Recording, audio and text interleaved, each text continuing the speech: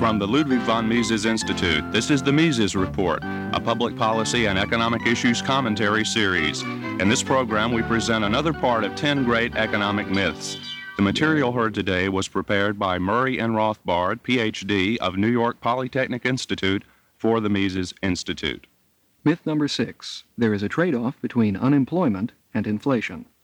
Every time someone calls for the government to abandon its inflationary policies, establishment economists and politicians warn that the result can only be severe unemployment.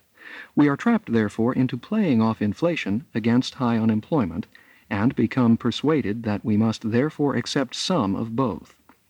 This doctrine is a fallback position for Keynesians.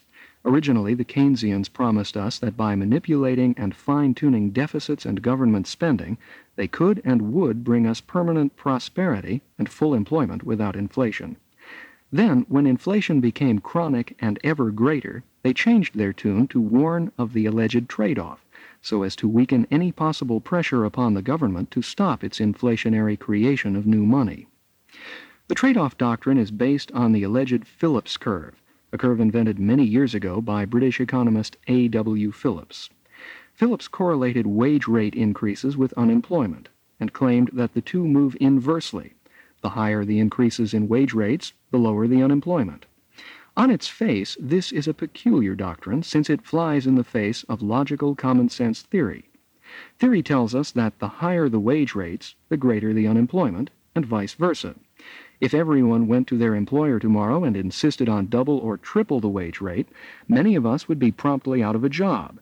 Yet this bizarre finding was accepted as gospel by the Keynesian economic establishment.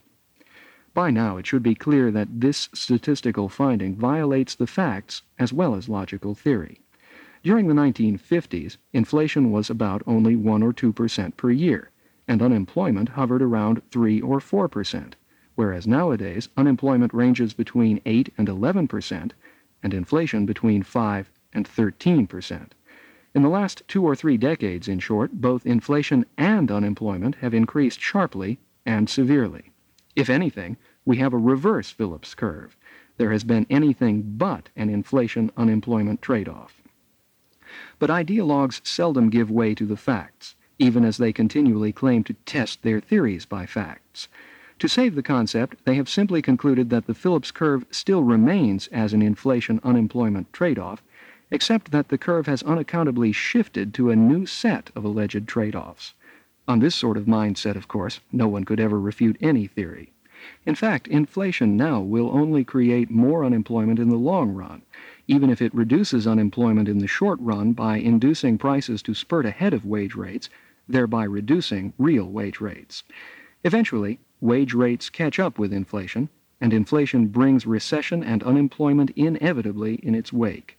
After more than 2 decades of inflation, we are now all living in that long run. You've been listening to the Mises Report from the Ludwig von Mises Institute. Funds for this series come from the Friends of the Ludwig von Mises Institute, a nonprofit educational foundation. Address your comments and inquiries to the Mises Institute, Thatch Hall, Auburn University, Auburn, Alabama, 36849.